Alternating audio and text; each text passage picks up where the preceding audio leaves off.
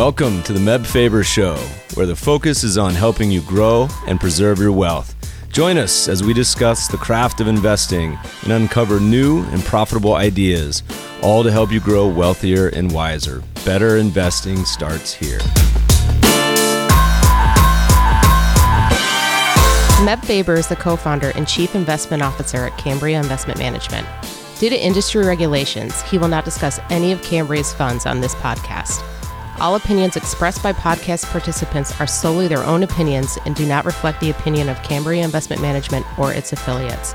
For more information, visit CambriaInvestments.com. Hey, podcast listeners, summertime has ended. We're now entering Q4. Can you believe it?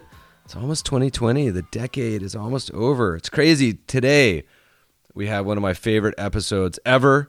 Our guest has over 3 decades as a successful trader and investor and is one of the original pioneers of systematic trend-following trading. He co-founded Mint Investment Management and led the firm to creating one of the industry's first commodity trading advisors, CTAs, and I believe was the first to manage over $1 billion.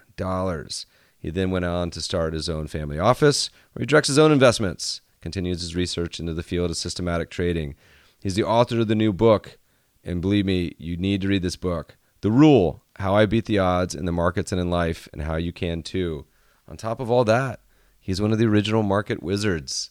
Please enjoy my conversation today with Larry Hite.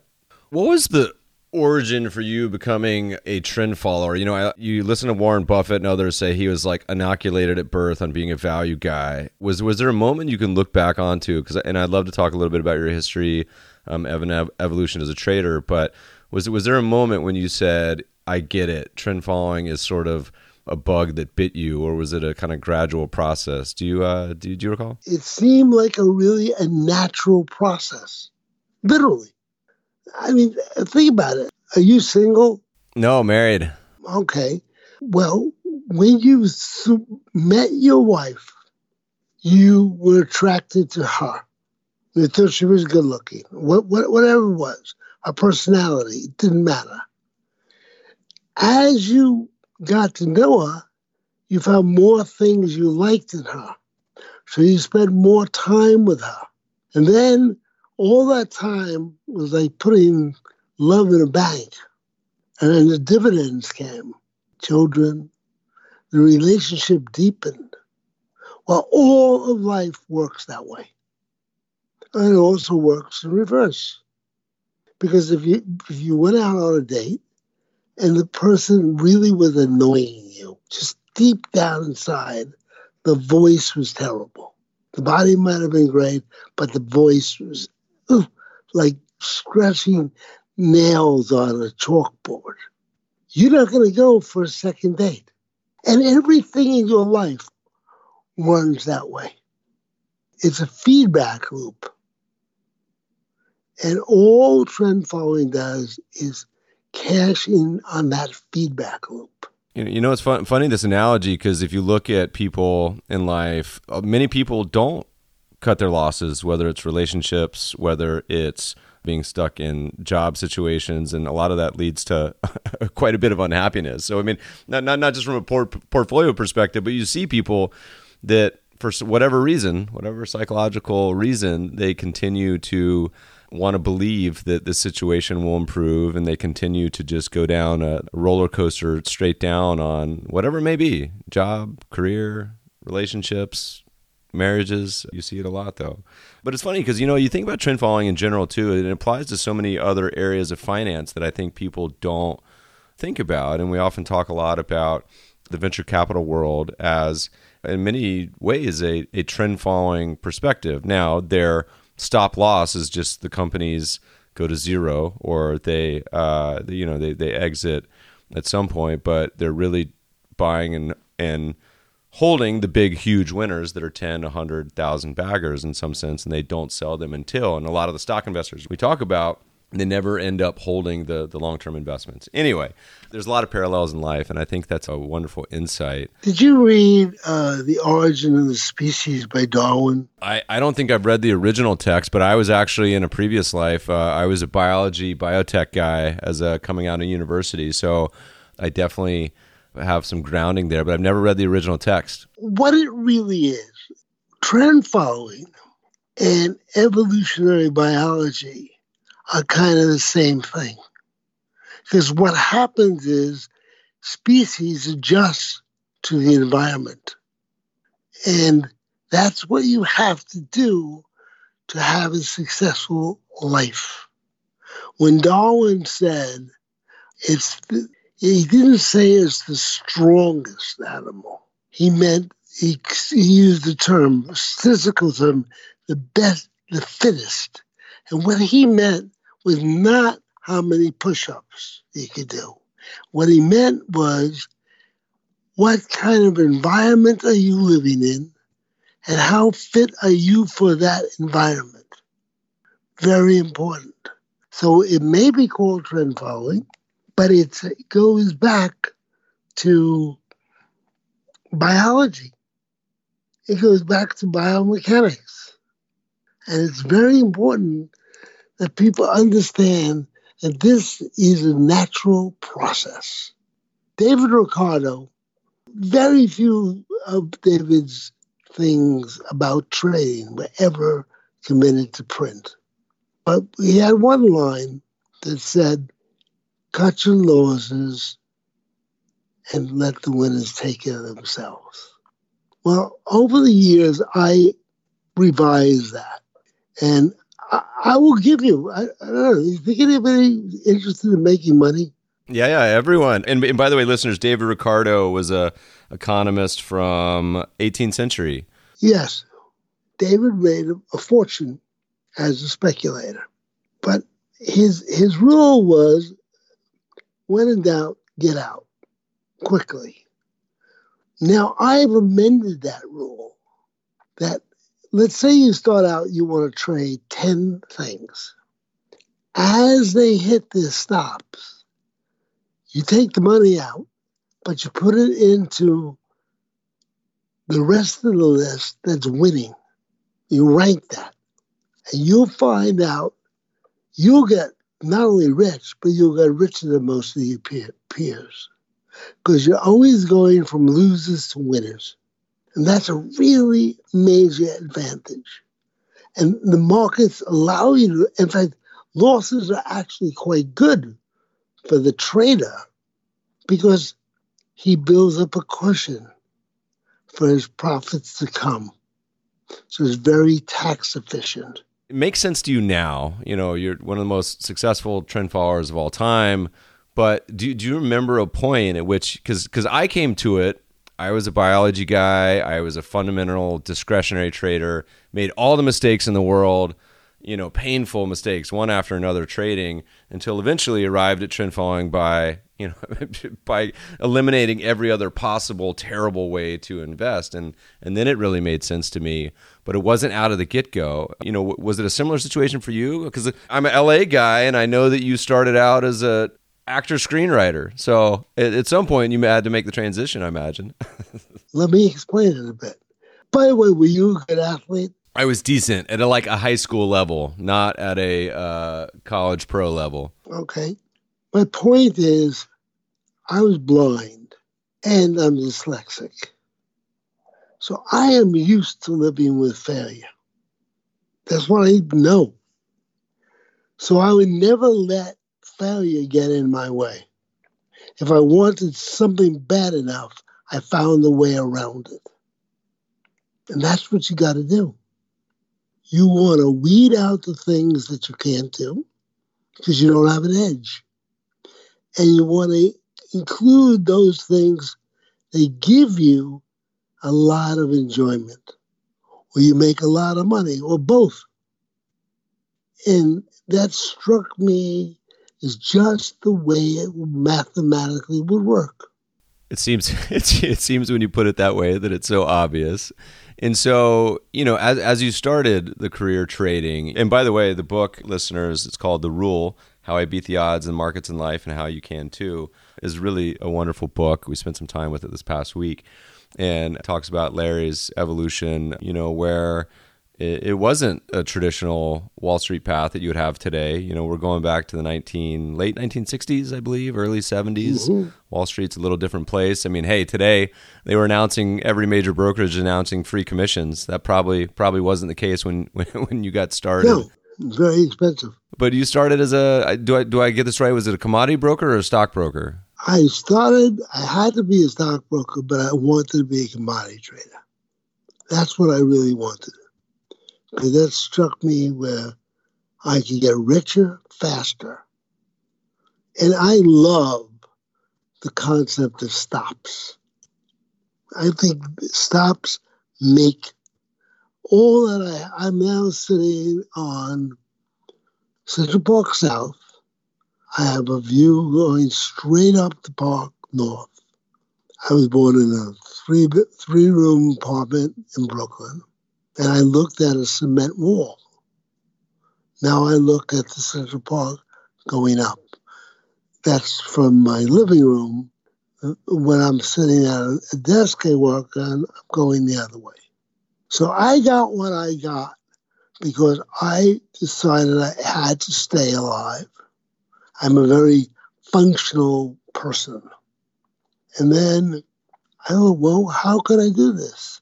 And I went, I got to the library, I looked over hundreds of years of data.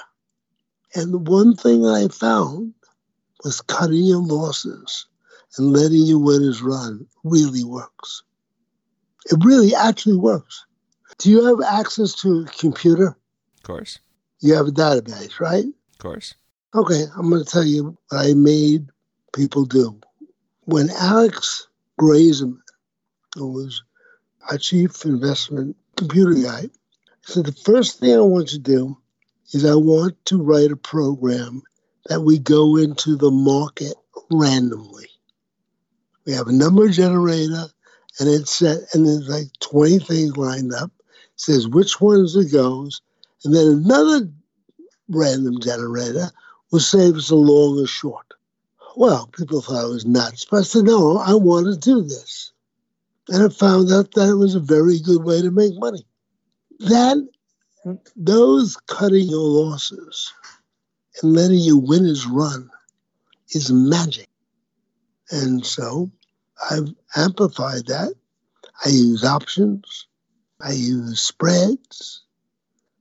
But all in the service of reducing my risk and making more money. In the book, you talk about this in sort of four ways, and stops and riding your winners. I think it sounds so simple and obvious to us as trend followers, but a lot of people, that's somewhat of a counterintuitive idea. And in the book, you say, look, there's four foundational principles I apply to get them into the game of money and game of life. And I was just going to read the first couple, but first is get in the game in the first place. 2 was don't lose all your chips because then you can't bet. 3 was know the odds, and 4, cut your losers and run with your winners. But let's talk about 2 for a second, which is don't lose all your chips, because what you mentioned, I think, is something that is what takes so many people out of this game, where it's either position sizing about how much they bet, or the fact that they're just willing to ride a losing position all the way down to zero. And in many ways, this freedom of saying, I'm agnostic, I don't care, at some point I'm out and I'm done, but I'm going to live to survive another day. Maybe talk a little bit about this sort of foundational principles of yours. I think it's a really important philosophy, whether you're a trend follower or not. I don't have to be in any. You know what the one advantage of the stock market is? The one real advantage? You don't have to play. Right? If you go into a poker game, you got to put up money before it begins. You got to throw something in the pot. So it costs you money if you leave. You threw it in the pot. Here, you have the ability to choose under what conditions you play, how you play, and where you play. That's a very bad, and you get that for free. Nobody's standing there and say, hey, you can't just stand there and do nothing. But when you're looking at those prices, They come out and they come right on your set, and you just go look at them. You don't have to do anything. Nobody's gonna make you do anything. That's an enormous edge. If you could only bet when you have an edge, that's really good. That's a much better. If you can get a little bit behind the guy you're fighting so that your hit comes from behind his head, you're not going to see it. So you got to look for, what does this situation mean? And I didn't mean that in a negative way, come from behind, but you want to be in the best position for you. You may use options, you may use buying shares, whatever. You can come up with a configuration that puts the odds in your favor. You can't do that in any casino, really. But you as an investor, by yourself, you can set the ground rules. And that's really a lot. That's an enormous advantage. So you don't want to throw that advantage away. No one says you have to play, but when you play, you want to make sure that you are creating an asymmetrical bet. What do I mean by that? Asymmetrical bet is when you talk about leverage, right? People assume the more you leverage, the more you get. That's not always true. Sometimes you can find a position or work to a position where your downside is very truncated, but your upside is immense. And that's what the markets give you. But you have to be on the lookout for it, and you have to want it. This concept of edge, I think, is so important. You know, you mentioned in the book a very foundational book of Ed Thorpe and some of his ideas on Beat the Dealer and Beat the Markets. We're blessed to have Ed on the podcast as well. You know, but you talk about something that I think is so important to investors because they get so caught up in the stories of the day. I can't tell you how many people feel like they have to have an opinion on Tesla stock, or they have to have an opinion or a position on Bitcoin. And I say to these people, there's tens of thousands of securities around the world. You don't have to have an opinion on each one. You don't have to have an opinion at all. You don't have to play.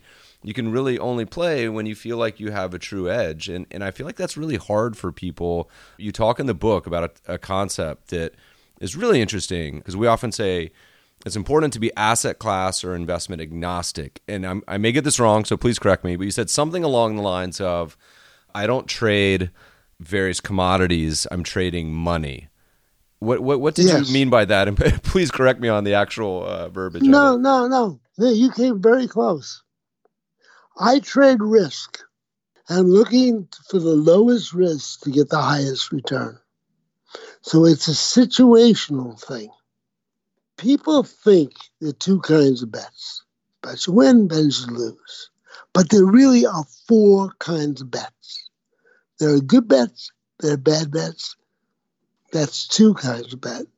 But a good bet puts you in a position that if you're risking $1, you make $12 when you win. That's important. That you can do with options a lot. Although you are not the casino, you're using the markets to invent your own casino. You don't want to take any bet. That's a bad bet. You want to make 10 times the risk with a 50% chance of being right. That's what you want. You don't care how beautiful the girl at the table is at the casino put. You're looking at the money.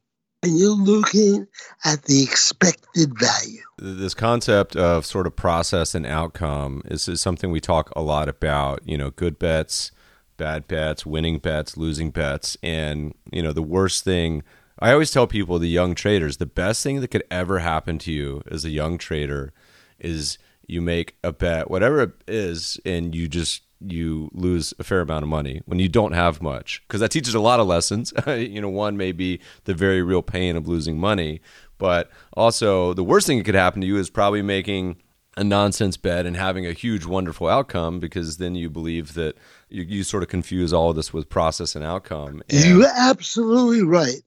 I was working in a firm, and the guy who was running the firm for a very wealthy family, he had screwed up what he was going to do. It turned out now he was in a very bad position. So he called in different people, and I was one of the guys he called in, and they said, "What would you do, Larry?" And I said, "First loss is the best loss." Well, he did not follow my advice, and he won. And I turned to a friend of mine who was working there. I said, "Oh my God, this is the end of this firm. We're going to need another job." Because this guy now found out that he just went through a minefield with his eyes closed. So he's going to go every time he gets to a minefield, he's going to close his eyes real tight. And then he's going to blow up. And that's what's going to happen. And that's exactly what happened to this guy. Because keeping your eyes off the ball just doesn't help. That was a luck shot that worked, but more or less guaranteed not to work. If you don't know the risk you're taking, the market will tell you, and you won't like how it tells you.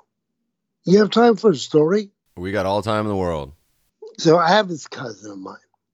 He's not brilliant. He decided he liked Merrill Lynch at the bottom, and so he loses all his money.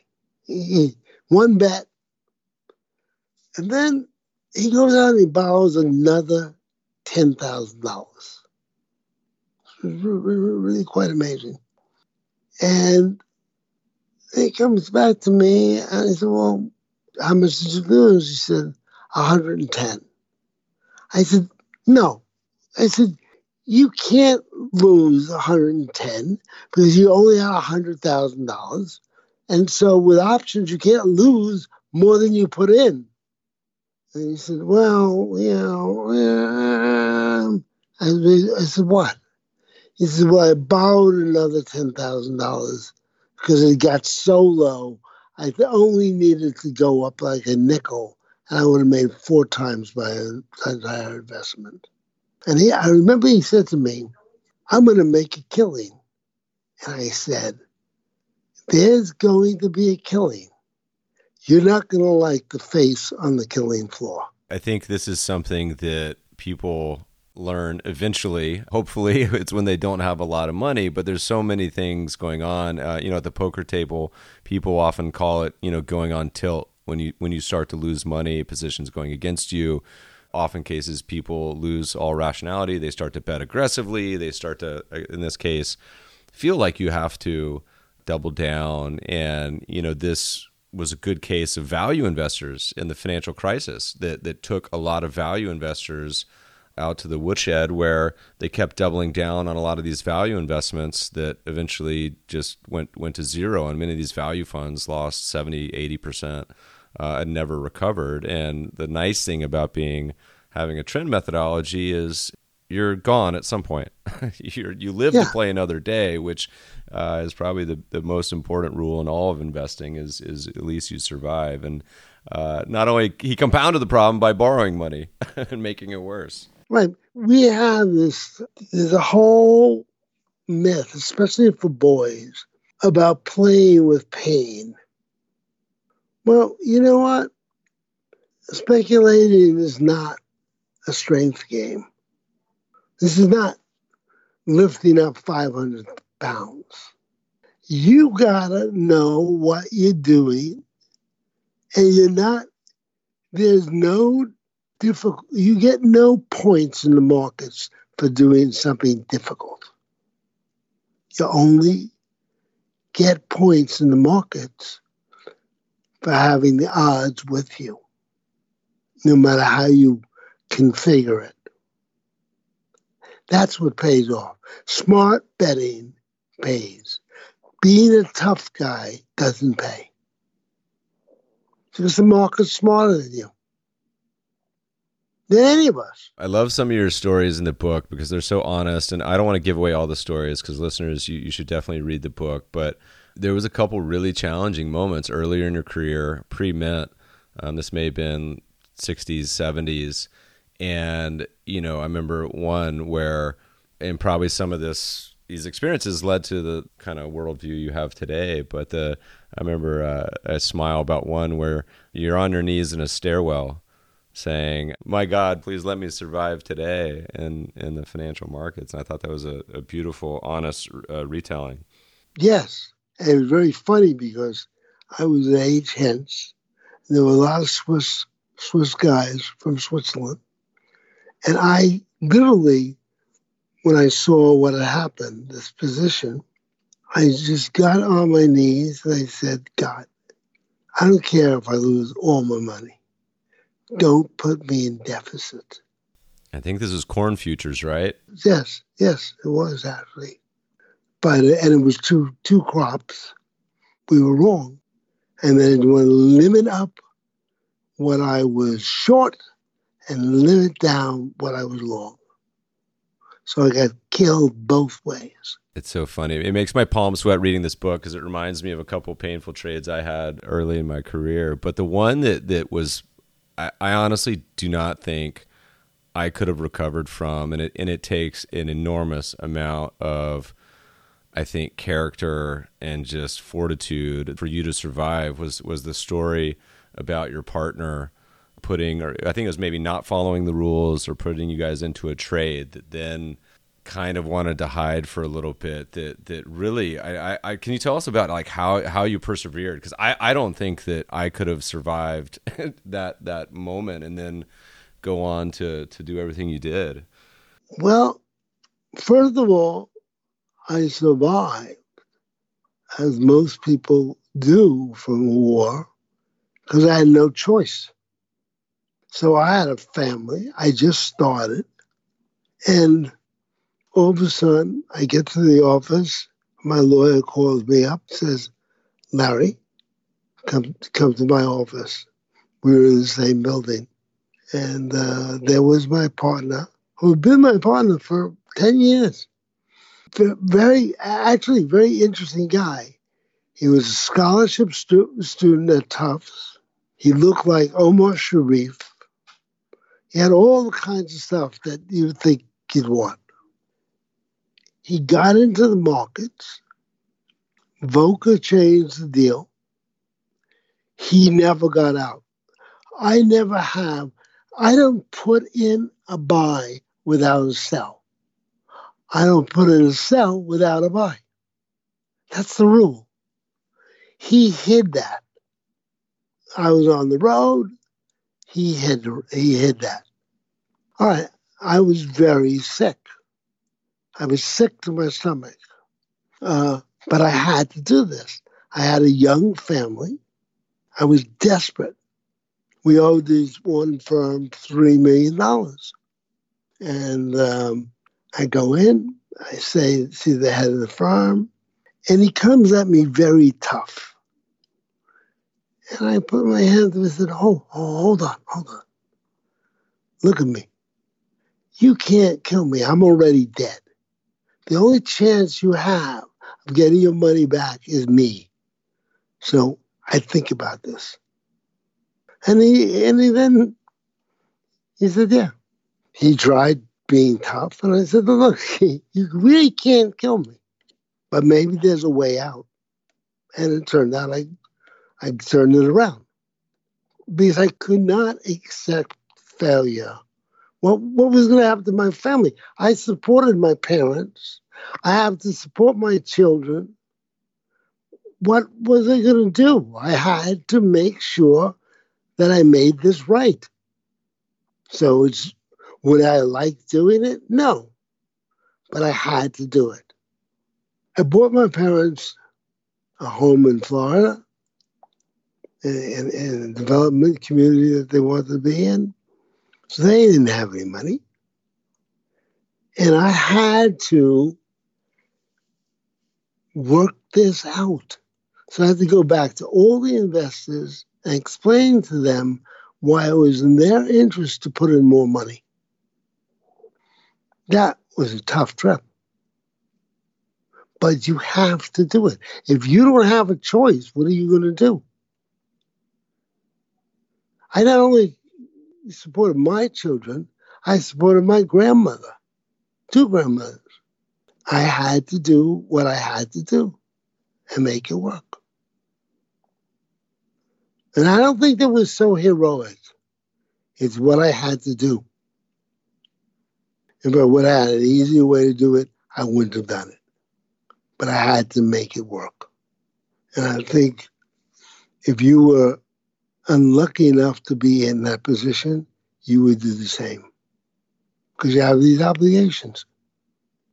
And I was raised in a very family-centered, although not particularly rich, family. It's impressive, man. I tell you, you make it sound an easier recovery than probably it was at the time. I mean, I think a lot of people would not have come out the other side like you did. But, so you went on to found Mint. And I think listeners, the younger millennial crowd may not be familiar, but this is one of the, at the time, I think, one of the earliest systematic commodity trading advisors. We call them CTAs today, or trend followers. One of the first, if not the first, to hit $1 billion in assets, compounded in the 80s, double digits, I think even closer to 30%. What was the origin story there? How'd you originally get started? I know you were doing a lot of hopping over the pond to London, but tell us, rewind, tell us a little bit about the origin story of Mint. I wanted to do this very much. I wanted to do trend following. And I met some guys in London who had a brokerage firm. And I showed them how this would work. And so I said, look, here's the simulations. Here's how we did it. This is the culture. And I went and was very tough. But I said, look, if you don't help me, you're going to have a much bigger loss, and it won't be a loss you can use for taxes. So let's think how we can work this out. And they did. I went to 100 or so investors, and I virtually went to see every one of them. And those were not pleasant conversations. But I had to do it. I had to and then I went back. I made a couple of deals, and I got $100,000. And then I started again. But that loss, that did not dissuade me from trend following. He broke the rules. Trend following is having a great year in 2019, but you were early in this discussion of trend following. I would love to hear a little bit about, we have a lot of institutional professional allocators on this podcast. Talk to me about your discussions with investors over the years. I mean, it's obviously easier after you had an amazing run, but what were some of the traditional discussions of people that get it, whether it's endowments, foundations, institutions, pension funds, allocators, the big money, because even in 2019, I feel like, many professional investors just have a mental block when it comes to trend following as a strategy. Talk to us a little bit about the sort of interactions over the year, people that got it, people that didn't get it, all your thoughts on building a $1 billion firm. People, if you read the Bible, people love stories. They like them. That's how they build their life on stories or myths. I understood that you had to tell people a story. And once you got that, and that a lot of people were not going to like it, but when you explain the dire consequences of not going ahead, you find that people, common sense, which is not so common, wins out. So yeah, it was the worst year of my life. Except I had one thing, I had a new baby. So that added my responsibility, but it was a joyous thing. So you'll go do whatever you have to do because you have to. And you'll figure out ways to get it done. You mentioned narrative, and I think this is interesting because we talk to a lot of investors, and you have actually an example of this in the book where you say, look, if you were to mask these asset classes, so stocks, and I think you use the SocGen trend following index, but if you were to just blind them and say, which would you prefer and how should you combine them, in many cases, the allocation to trend following type of strategies should be very high, on the order of 20, 30, 40, 50%. And we're probably the biggest outlier as far as I know as traditional asset managers with allocation to trend following. Ours is half. And so, but I don't think I've talked to an institution anywhere that's allocated more than 10% that's not a trend following shop already, that's, let's say, an endowment or an institution. What do you think the reluctance is from the allocator perspective of why they're in 2019 still reluctant to allocate to trend following sort of allocations? Because they want to keep their highly paid jobs. And you think a lot of it's just career risk? Oh, career risk is a major risk for these people. They went out, they got a job. Let's say they went to graduate school. They don't want to take any risk. And they're getting paid several $100,000 a year. And probably if you look at their family background, they're very much in the minority. So they're making more money than anybody in their family made for a decades. They don't want to, they do not want to get off that gravy train. Because very few people are brave. They're just not. And the older you get, especially when you're in your when you're bringing babies in the world, this other risk this career risk is very big. You're 25 or 30 and you've got children. So you do not have, the discipline is very hard to follow. Plus people don't like to admit they're wrong anyway. Yeah. It's I think to someone like you and I, it's an obvious takeaway, but I think for a lot of people, it's strange. And I think the narrative, I was joking with Jerry Parker about it once where I said that the problem was y'all back in the day named this managed futures instead of something a little simpler, like just calling the whole thing trend following and that's that, or something maybe a little more marketable. I don't know, but it's funny to see the reluctance. But hey, it's having a great year this year after a few fallow years of the last few. A couple more questions, Larry, that I think are really fun. One is you spend a lot of time talking about asymmetrical trades. And of course, trend following being one, but you have arguably one of my favorite stories. I was also involved in selling a domain. I own the domain riskparity.com and sold that a few years ago to I think a Swiss hedge fund. But what I should have done is what you did. Do you want to tell the story about your domain selling expertise? Well, I wouldn't go as far as calling it an expertise. But I said I wanted to get a piece of the ongoing business or get out with it, so they negotiated more money.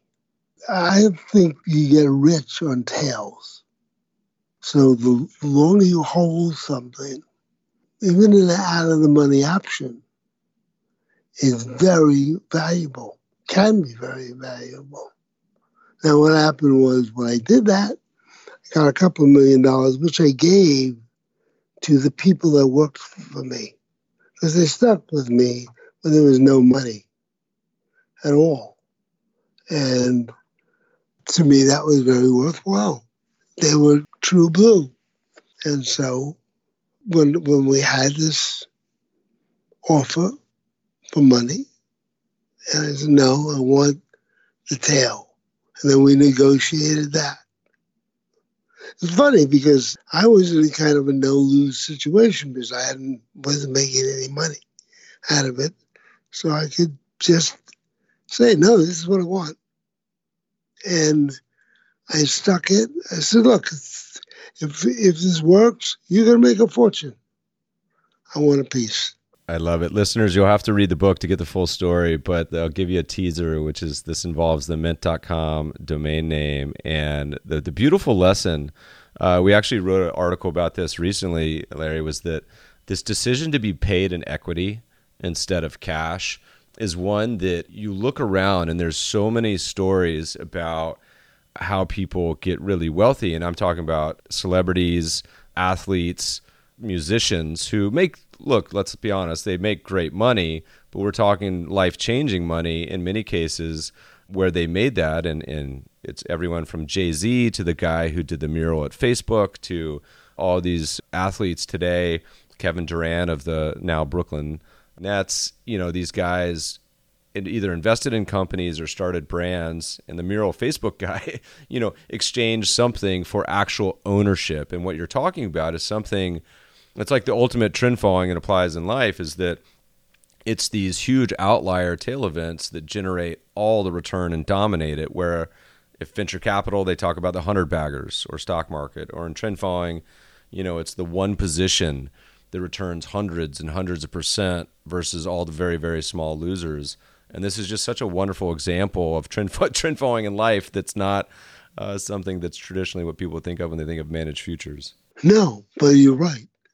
You absolutely, that's how you get rich. If you look at the numbers, if you're in a game where you can only make marginal money, that's where you're going to exist for the rest of your life.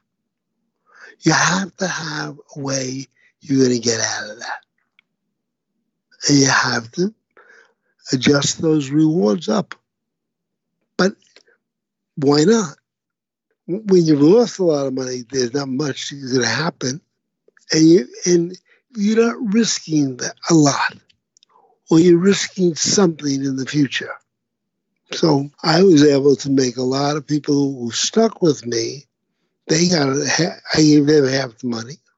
I gave another quarter of it to my children. And, the people that worked with me through very hard times. See, that turned out to be its own good trend following trade is sticking with Larry over the years. Has your philosophy changed at all? Is going from running other people's money to being a family office? I know you're involved with ISAM, if that's how you say it, and some other groups. But now that you're mostly family office, is any of the approach any different? Any of the ways that you think about? See, that's an easy Absolutely answer. Not. If anything, it's hardened. I am a trend follower. And I try to be Warren Buffett, and I actually got so good, I was buying his public companies before they were announced, because I spent a lot of time trying to crack his code, and I did somewhat. I was buying the same stocks, but I realized the leverage that he had that I didn't have. So I stick to, basically I use a lot of options, and I'm always trying to make a big amount of money for a small risk. That's what I do. Let me ask you a question, because the Buffett philosophy actually of trend following, he ends up owning many of these positions for many multiple bagger status. And, we spend a lot of time in this podcast talking about cutting your losses, which I think is super important, and a lot of people don't want to do. But on the flip side, and I think equally as hard for a lot of people, is when they have a winner, they want to sell it pretty quick. If you buy a stock and that sucker doubles, and for many people, it may not be life-changing money, but it may be very significant money. They could go buy a house, they could do something, or even triples.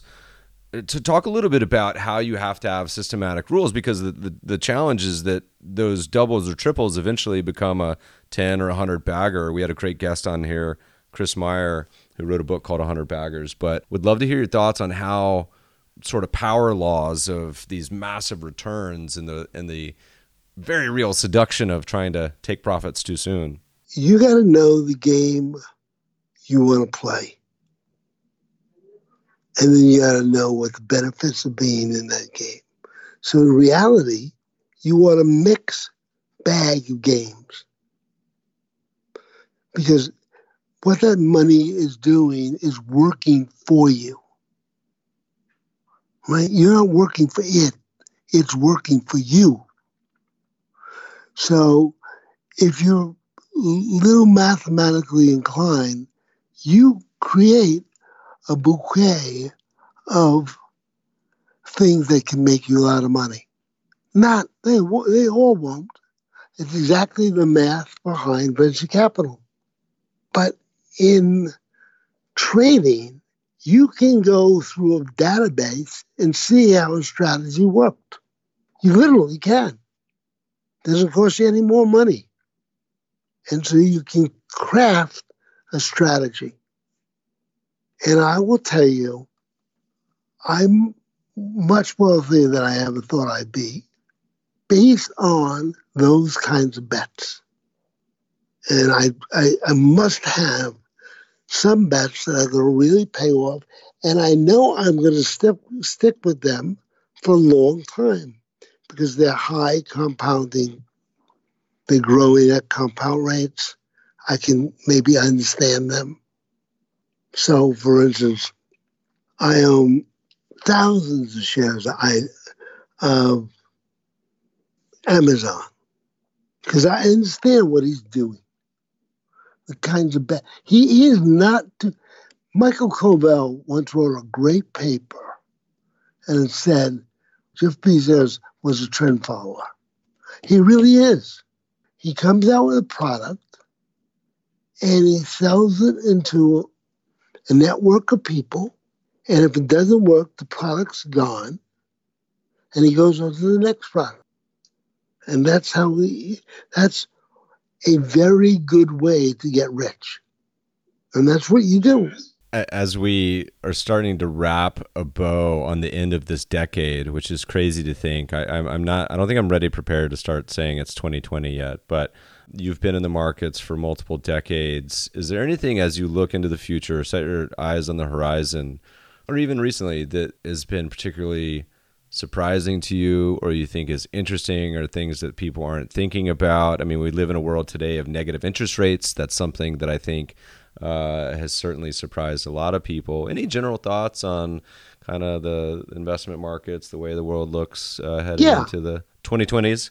Well, first of all, I know I can't predict well, but I can look at situations that I think over time will develop. And then I got to come up with maybe an option strategy where I can get a very big leverage bet with great asymmetrical play. And maybe I'll find 4 of those in a year. And if one of them comes up, my net worth goes up multiples. That's my real business. That's what we're here for. How do I source those bets? I find certain things work, new highs work. I look at the kind of option bets I can have. So can I skew the return?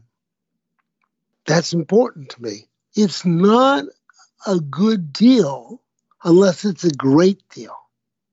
And you want to apply very sensible, or what I call asymmetrical leverage. Several years ago, 20 years ago, I didn't have much money and I went away with my children. I took them to the Caribbean. And I come back and I'm working in the World Trade Center. And I always was one of these guys who slept late but went home late. And I noticed that people were coming out, but there were a whole bunch of people coming into the building, and they were kind of raggedy clothes. And it was very, very cold. It was February. And I had gone to Canoe Bay with my family, and I happened to be trading from a telephone booth, right? They didn't even have phones in the rooms. So I'm trading from the phone booth, and I'm bored. My wife was out on vacation. I kind of like, all right, I had enough vacation. So I started to look at the Wall Street Journal. And I made a portfolio of only stocks that were making new highs. I had $250,000. Every year, I've given away 10% of that money. So I started with $250,000. Today, I have about $5 million, maybe 10. Because I was looking for those asymmetrical gains where I can make a lot of money. And not only what you're in, but how are you in? What risks do you have to take? That's very important. As my assistant said to me one day, she said, well, you're not the kind of guy with better delicatessen to win a pickle. And I thought that was the truth. I would bet a pickle to win a delicatessen. Otherwise, I don't want to make the bet. Because good bets are hard to come by.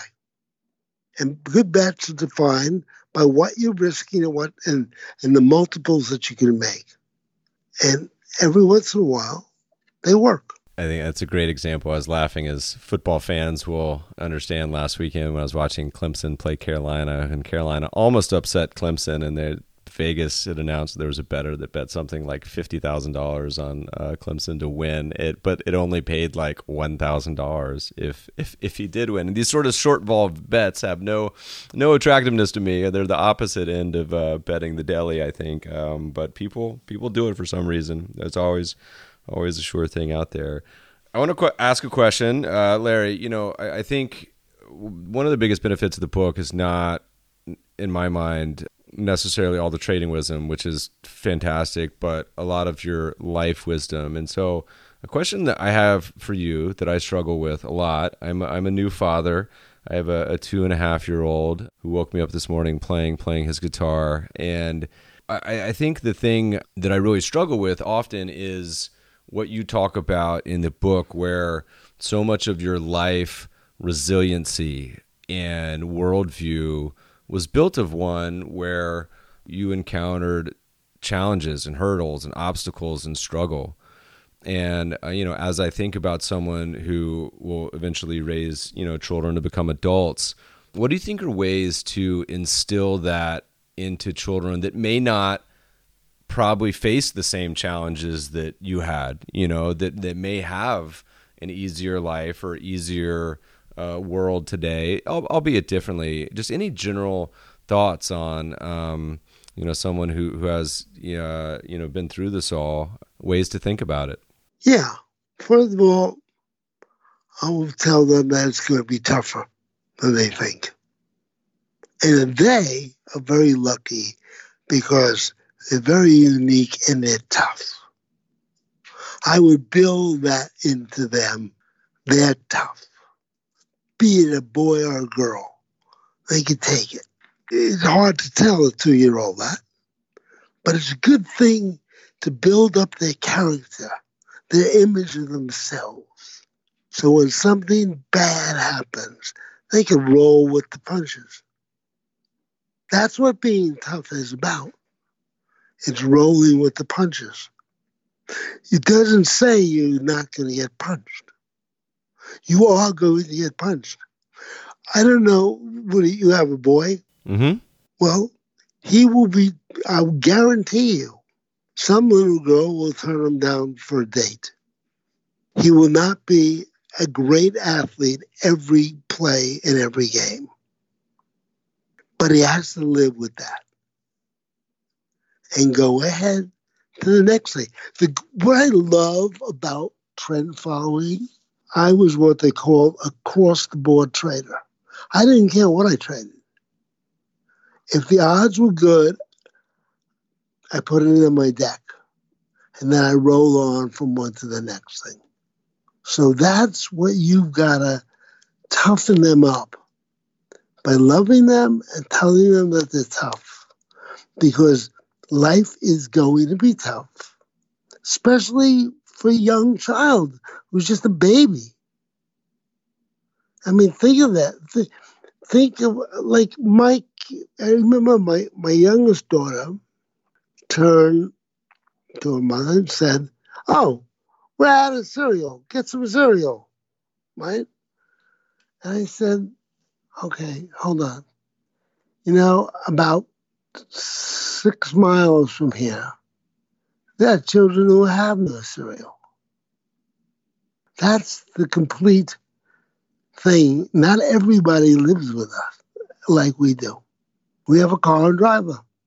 We live in a 10,000 square foot house. Life has ways of throwing curveballs. And you got to duck or catch or something. But you have to do something. And you, Mr. My little baby, you're lucky. You're a tough kid.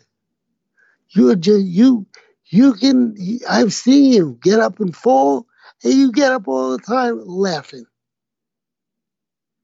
And that's my gift to those children. Strength. Beautiful advice. Thank you.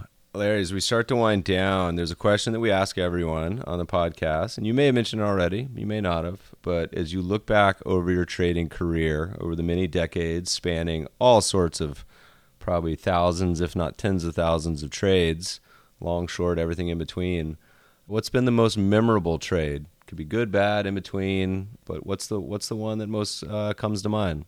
I went to buy a stock. I forget what it was. And I decided that the price that they wanted for the stock was too high.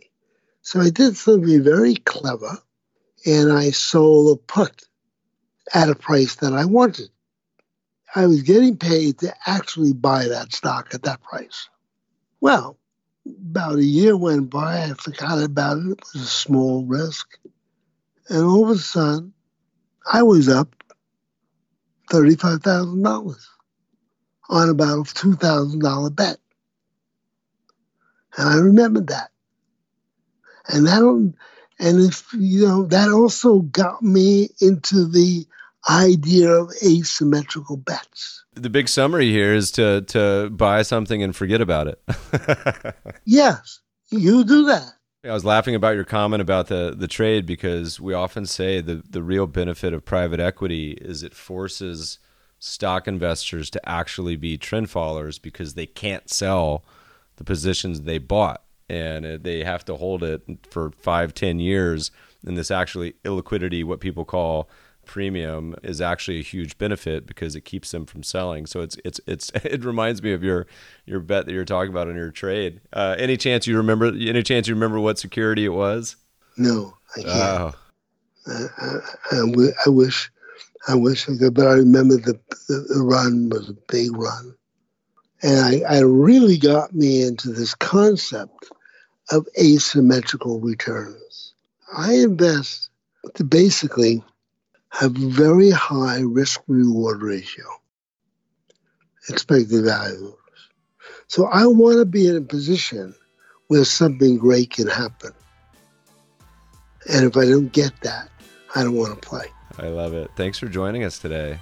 Thank you. Thanks for having me. Podcast listeners will post show notes to today's conversation at mebfaber.com/podcast.